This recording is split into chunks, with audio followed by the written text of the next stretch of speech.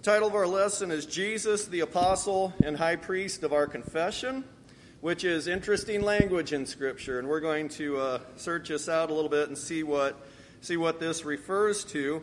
And as we do, I will encourage you, if you want to go to ahaslides.com and join us during the live presentation of this, go to ahaslides.com/LQ9XG.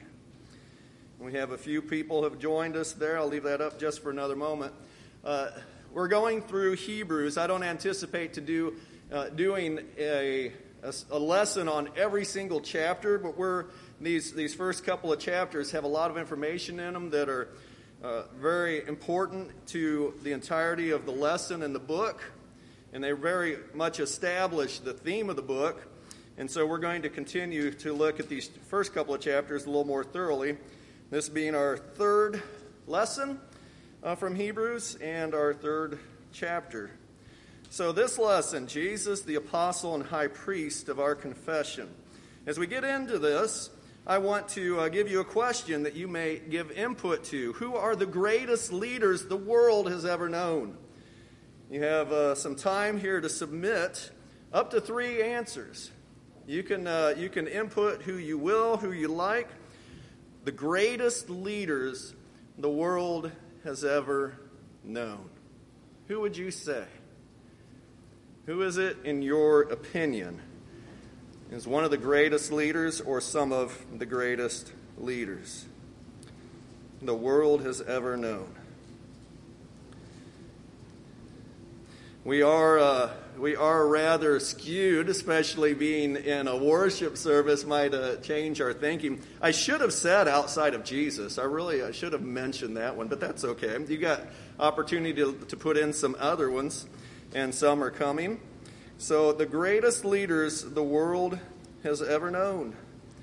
So we have some answers coming in, Jesus probably being the most submitted one. We also have Moses and the Holy Spirit. Very interesting answer there. And Paul. Those are all related to who we are as Christians and the setting we find ourselves in today. We have some putting in here, as they move around on me a little bit, Abe Lincoln. We also have Abraham. We have Caesar. And George Washington was there. And we have Trump. So we are grateful for those answers and those considerations. So, as we think about this, here we are in this setting. If we had asked this outside of a setting to just a crowd from the street, who is the greatest leader the world has ever known, the answers probably would come up a little bit differently, wouldn't they? But I would agree with you as you submit Jesus coming in as the number one answer for our little submission today. The greatest leader that's ever been, right? We certainly know that. And we're going to talk a little bit about why he was the greatest leader. So some of these other folks, Paul and the Holy Spirit, and the Holy Spirit's leading in our lives, that's the wonderful answer there. The Apostle Paul, who single-handedly took the gospel to the entire world, what a wonderful leader. Moses is certainly one of the great leaders, and Scripture mentions him today as a leader. He's in a consideration for us today. Caesar, Abe Lincoln, Abraham, and George Washington, some of those being some of the world's leaders, and some of our nation's leaders. 2 of the greatest presidents are listed there. Trump also listed here. And some of us would say one of our country's greatest leaders, and some of us would then scoff and say, "Are you kidding me?" So he is a most controversial of people, but certainly a leader. And Abraham was the other one from Scripture who was submitted. I'm going to ask you one more question. This next question, you're going to get an opportunity to submit only one answer. So pick it wisely. And you may submit to us, who is, before Jesus came to earth, who do you think the Jews would have said is the greatest leader of all time? So take Jesus out of the mix. The Jews at the time of Christ, or before Christ, who would they have said? I'm interested in who before the time of Christ, who would the Jews have said is the greatest leader of all time. So we have Moses, we have the high priest, we have King David, we have God, we have Abraham. So those are, and if anybody else wants to submit, I'll give you another second to do so. So who do you think? Isn't this an interesting question? Who would the Jews have answered and said was the greatest leader of the, some of those answers coming up, they get edited a little bit, or edited out, I will say, and that's why the asterisks come up. So if you accidentally submitted a wrong word or something, it might not recognize and it might take it out. I don't know how AHA slides work, but so here it is. We have Moses showing up the biggest, so that got the most answers. We also have Abraham, the high priest, Elijah. And the idea of the high priest, if you think about it, during any particular time period, they probably, if they didn't have some great leader like Samson, who would be the next one in line? They would go to the high priest. Was always, no matter who it was, the high priest was always looked to as the greatest leader. We have Elijah listed, King David, and we have God. So God being an interesting answer, that makes me kind of back up and say, well, you know, I think I'll actually say this. I think if you asked the Jews, I think they would have, who was the greatest leader of all time? I think they would have come up with this. For Jews, Moses was the great deliverer. He was the great leader of all time. And they were looking for someone to come along like him, to be a great leader like him, another prophet like him. And if you had asked a Jew then and said, probably, well, what about God? Oh, well, of course, he's our greatest leader. They'd probably say that. There's no doubt. But thinking about the greatest leader here on this earth, a leader from God, they would say, I think without a doubt, they would look to Moses. They would look to Moses. So he's going to be mentioned in the reading today. He's the greatest leader of all time for the Jews. But would they recognize the one who comes along who is like Moses, a prophet like Moses, who would lead the people? And that's why this letter of Hebrews is being written. Were the Jews going to recognize then the one who is greater than Moses? And that is the topic of our lesson today. Because great leaders, they kind of come and go. And Moses impacted the world in a great way. And we kind of think about how these people impacted the world. That's probably why we chose somebody as a particular leader, why we look up to them as a leader. Well, there is one person who walked on this earth who has impacted this world like no other. And that's where our brother Jonathan Barnes would say, yeah, just ask me what year it is, you know, and he'd say, based upon, timeline is based upon Jesus Christ. And he has affected all time. And so he is the greatest leader who has ever been. He is the very Son of God. But we're going to go to Hebrews chapter 3 and look here. Hebrews chapter 3. Let me go ahead and pause for a second and read verses 1 through 6 for us again so we can get this in the mind frame. And I will say that as you think about Jesus coming down here to this earth, he was put under the angels for a moment.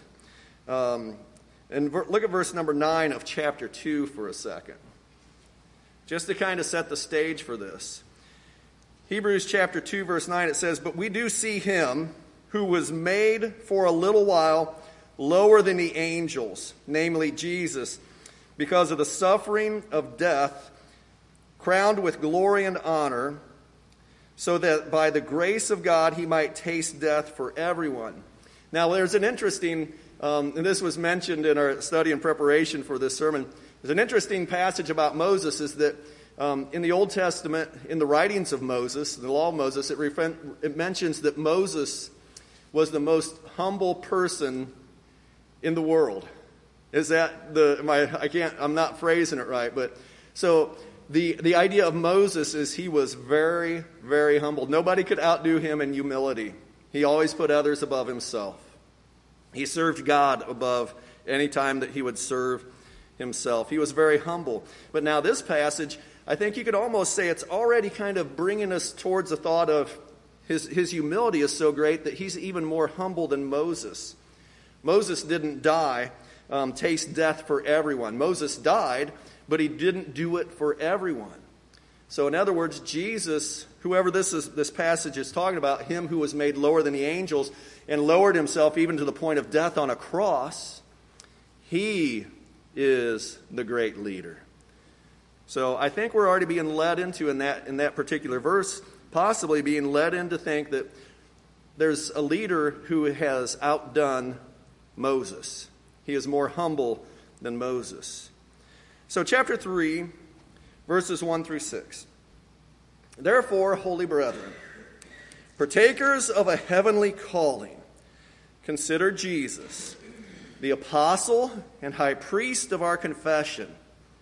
He was faithful to him who appointed him, as Moses also was in all his house. For he has been counted worthy of more glory than Moses, just so much as the builder of the house has more honor than the house. For every house is built by someone, but the builder of all things is God. Now Moses was faithful in all his house as a servant, for a testimony of those things which were to be spoken later. But Christ was faithful as a son over his house, whose house we are, if we hold fast our confidence and the boast of our hope firm until the end. So have Hebrews chapter 3, verse 1. We're going to consider a comparison of these two great leaders for the Jews.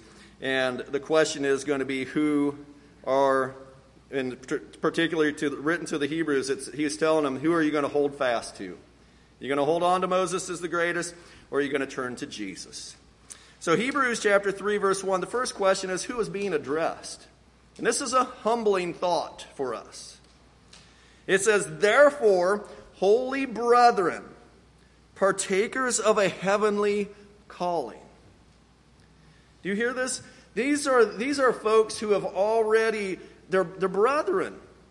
These are ones who are partakers of the heavenly calling. These are ones who are believers in Jesus. These are ones who are followers of Christ. They already know him, and there's going to be absolute proof of this in the latter part of this verse, because it mentions, as it says, as you continue reading, it says, consider Jesus the apostle and high priest of our confession. So once we connect this idea of our confession to this idea of holy brethren and partakers of a heavenly calling, we're called to follow after Christ. We're called to the kingdom of heaven, or the kingdom of God. We are following Christ. This is written to believers, people who have confessed the name of Jesus and are claiming to follow in his steps. Disciples. And as you think about that, and then we continue to read on, it's very humbling, because the final thought is going to be, you're going to continue to be the house of God if you hold fast to him. And the implication is, if you don't hold fast to him, then you are no longer going to be a part of God's house. All right, so let's continue. Chapter 3, verse 1, our other questions pertaining to this verse is, how is Jesus an apostle? And how is Jesus a high priest? And what is our confession? And what are we to do with Jesus? So first of all, the first two things. This references Jesus, the apostle. When we think of apostle, we think of the 12 apostles. One of them even betrayed the one that he was following. So what is an apostle? And as it says here, it's one sent. That's very literally what an apostle means. Just you look up the Greek, and it just means one sent. One sent. So it's a little bit different, but they're very closely related to one who is a messenger. You know, if somebody is sent, that means they've got a task or they've got a message to deliver. And the word that is translated from messenger is angel. So it's very closely to the word or the thought of angel. Angel means messenger, and here apostle means one sent. So this is one sent. Well, Jesus was sent from God, right? And who was he sent to? He was sent to us. This takes us back to chapter 1, verse number 1. God, after he spoke long ago to the fathers, in the prophets, in many portions and in many ways, in these last days has spoken to us in his Son, whom he appointed heir of all things. So Christ was sent. He was appointed to come and speak. Jesus is the apostle. He is the one who delivers the message, and he is the exact representation of God.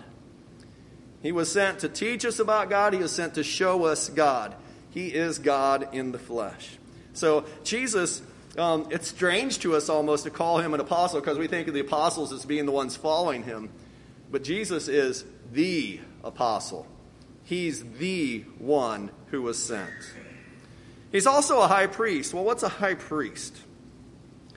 The priests, their duty was to help people be right with God. They would teach the people how to live for God, and they would also do particular things and help them with the sacrifices. They were always focused on getting the people right with God. So you have Jesus who came down.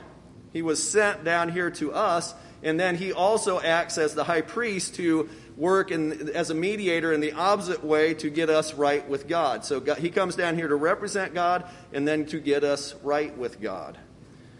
So that is how this works. Jesus, he is a very important person, and in the times past, God spoke through prophets, but now God sent his own Son. And we're going to see that point in just a minute. God sent his Son, Hebrews chapter 1, he sent his Son to talk to us, to teach us. And so he is that apostle. He is the one, and he also acts as a high priest to get us right with God. All right, now, this idea of our confession, well, we asked how is he a high priest, how is he an apostle, and then the last question there is what is our confession? And actually, yes, what is the confession and what are we to do with Jesus? First of all, our confession. We acknowledge when we come to Christ, there are curtains behind me, right? We know behind the curtains it's a tub of water, a place where people can be immersed and dipped and brought back up. When we do that, when we are immersed into Christ, before we do that, we acknowledge Jesus as the one sent to us, the very Son of God. Jesus is the Son of God, and that he came here to die on the cross to save us from our sins.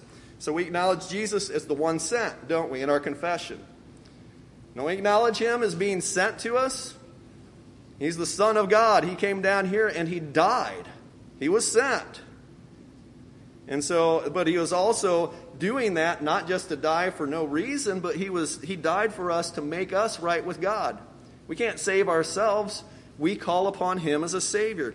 So we acknowledge in our confession, and there's different words you can confess, but it's always about these basic things, that Jesus came from God. He was the very Son of God. He died on the cross to save us from our sins so that someday we can go to heaven. That's the acknowledgement. That's the good news. That's what we acknowledge when we're immersed into Christ. And I'd encourage you to read Romans 10, chapter 8 through 13. If you want to look there later, that'd be great. The idea of confess, and it's acknowledging Jesus as Lord. And even Jesus himself said, if you don't acknowledge me before men, then I won't acknowledge you before my Father. I won't confess you before my Father. So we must confess Christ before men. And it's something we do initially, and it's something we continue to do in our lives. But the great and the good confession that we make is at our initial immersion into Christ. That is our confession of faith. So in our confession, we do all those things, and the second part of that question is, what are we to do with Jesus according to this verse? I'm just sticking with chapter 3, verse 1. What does it say we're to do with Jesus? Therefore, holy brethren, partakers of a heavenly calling, consider Jesus. Consider Jesus. So it's kind of neat that somebody mentioned in our slide a little while ago, the greatest leader in Israel was the high priest. Well, here is the high priest. The high priest, greater than any other high priest. Jesus Christ. And talk about the one sent. He talked in, God spoke to his people through prophets and so forth, but now he has sent his son. According to Hebrews chapter 1, he sent his son. So consider this great, great, great leader, and he's not just any old leader. Consider Jesus, the apostle and high priest of our confession. Now, this is obvious stuff, though, for Christians, right? Isn't this interesting to have to point out that this is written for Christians? And so it's good for us today to pause and consider Jesus. And that's what we're going to be doing here. Consider Jesus that we've established as the apostle and high priest. So here, as we get to, thinking about the Jews being written to, in particular Jewish believers, who are two examples of faithfulness? Well, as you look at verse number 2, it says, he was faithful to him. So in other words, it's a little vague in the New American Standard, but perhaps in your newer translations it might have it a little more specific. But this would be speaking, Jesus was faithful to God who appointed him. As Moses also was in all his house, in all of God's house.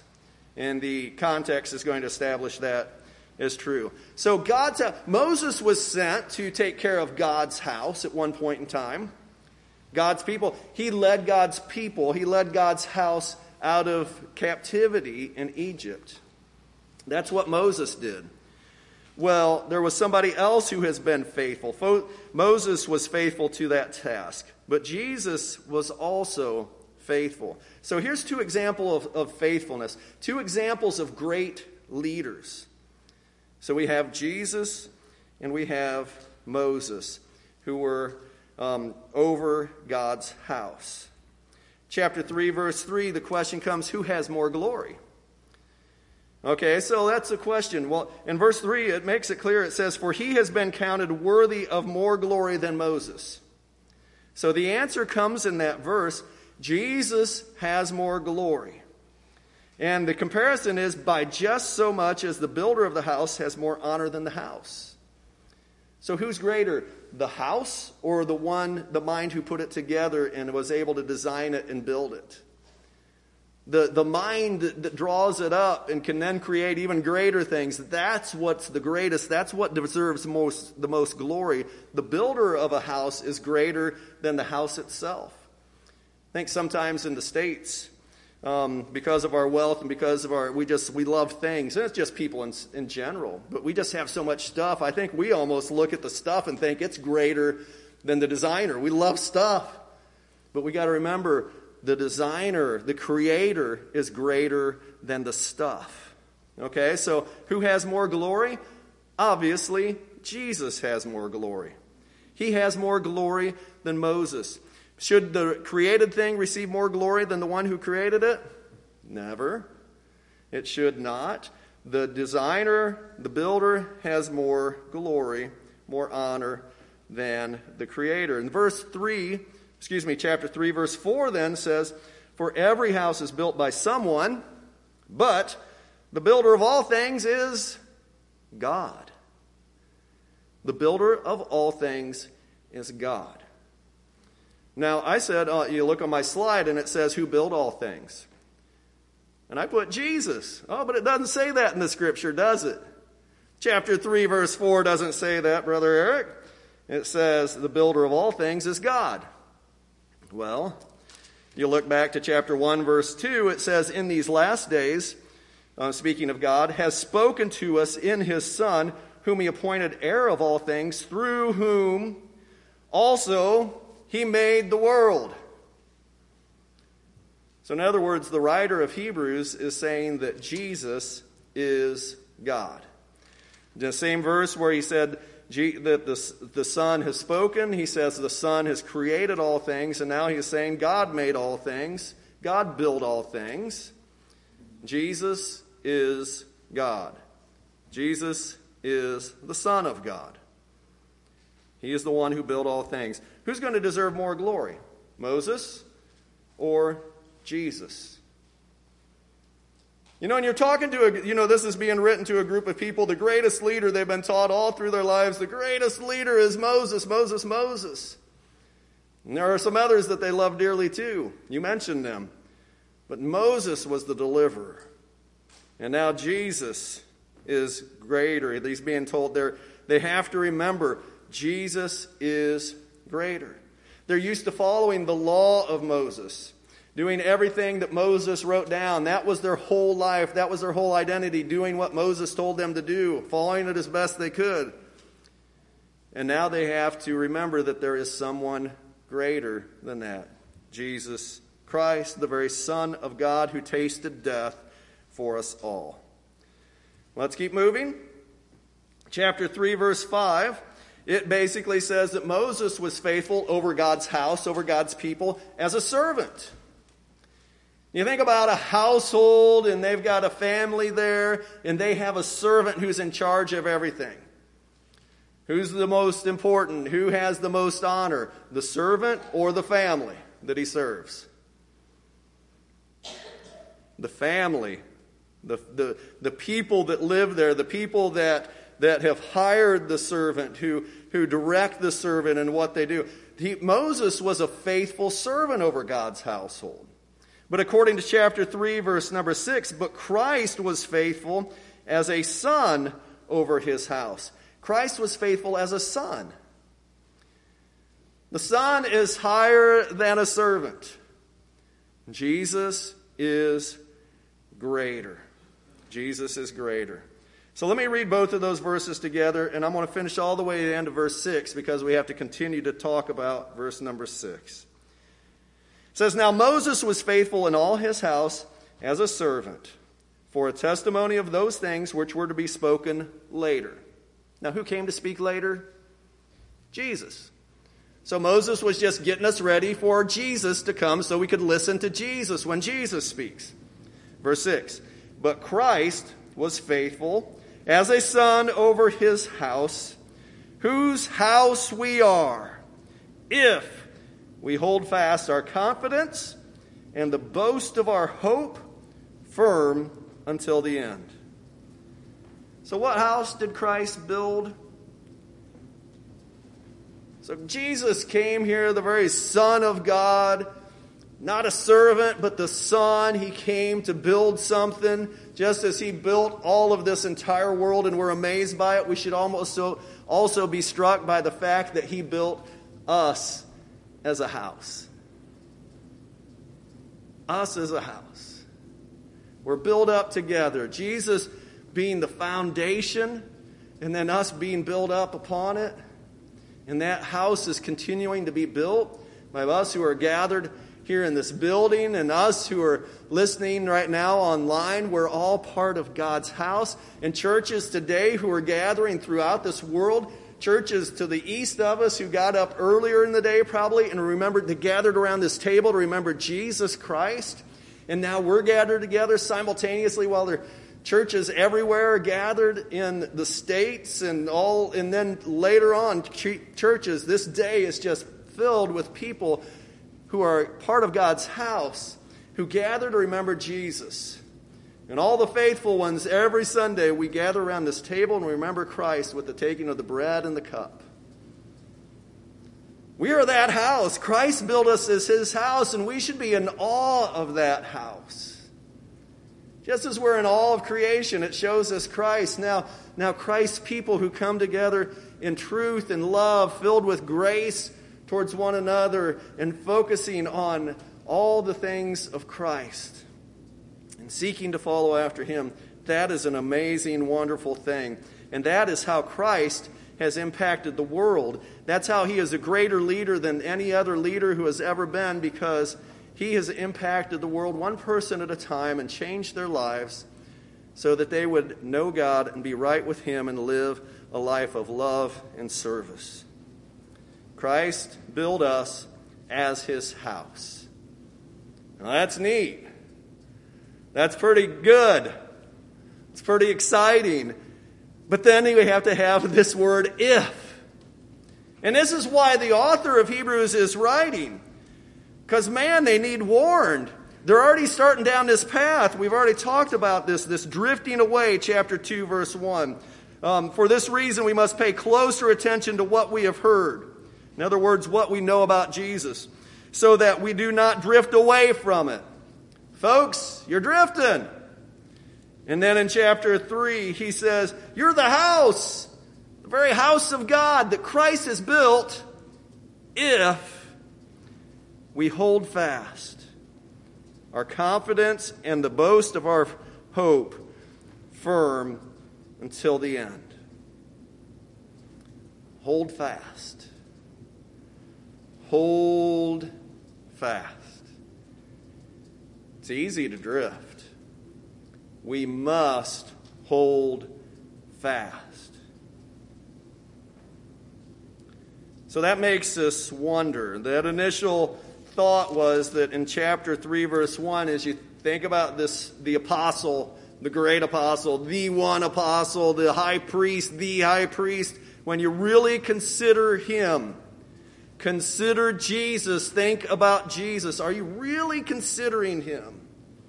Are you really thinking about him? He was faithful. That's the point of this scripture. Verse number 2, he was faithful. He was faithful so much that he actually endured death for us. He experienced death on the cross for us. The question is, are you faithful? He was faithful, so you better remain faithful. Hold fast. Look at Hebrews chapter 4, verse number 14. Listen to this. It says, therefore, since we have a great high priest who has passed through the heavens, Jesus, the Son of God, let us hold fast our confession. He says it again, let us hold fast our confession. Holding fast, connected to this idea of the confession. Jesus Christ is the Son of God who saved me from my sins, and I need him.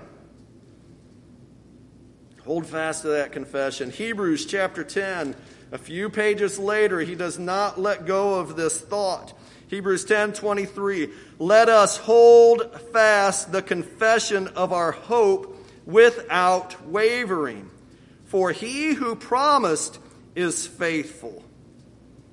And he continues on from there. Again, faithfulness connected with holding fast, not letting go of what we once spoke when we got dipped into the waters and saying we're going to live for Jesus forever because he is the only way. You've got to hold fast to that.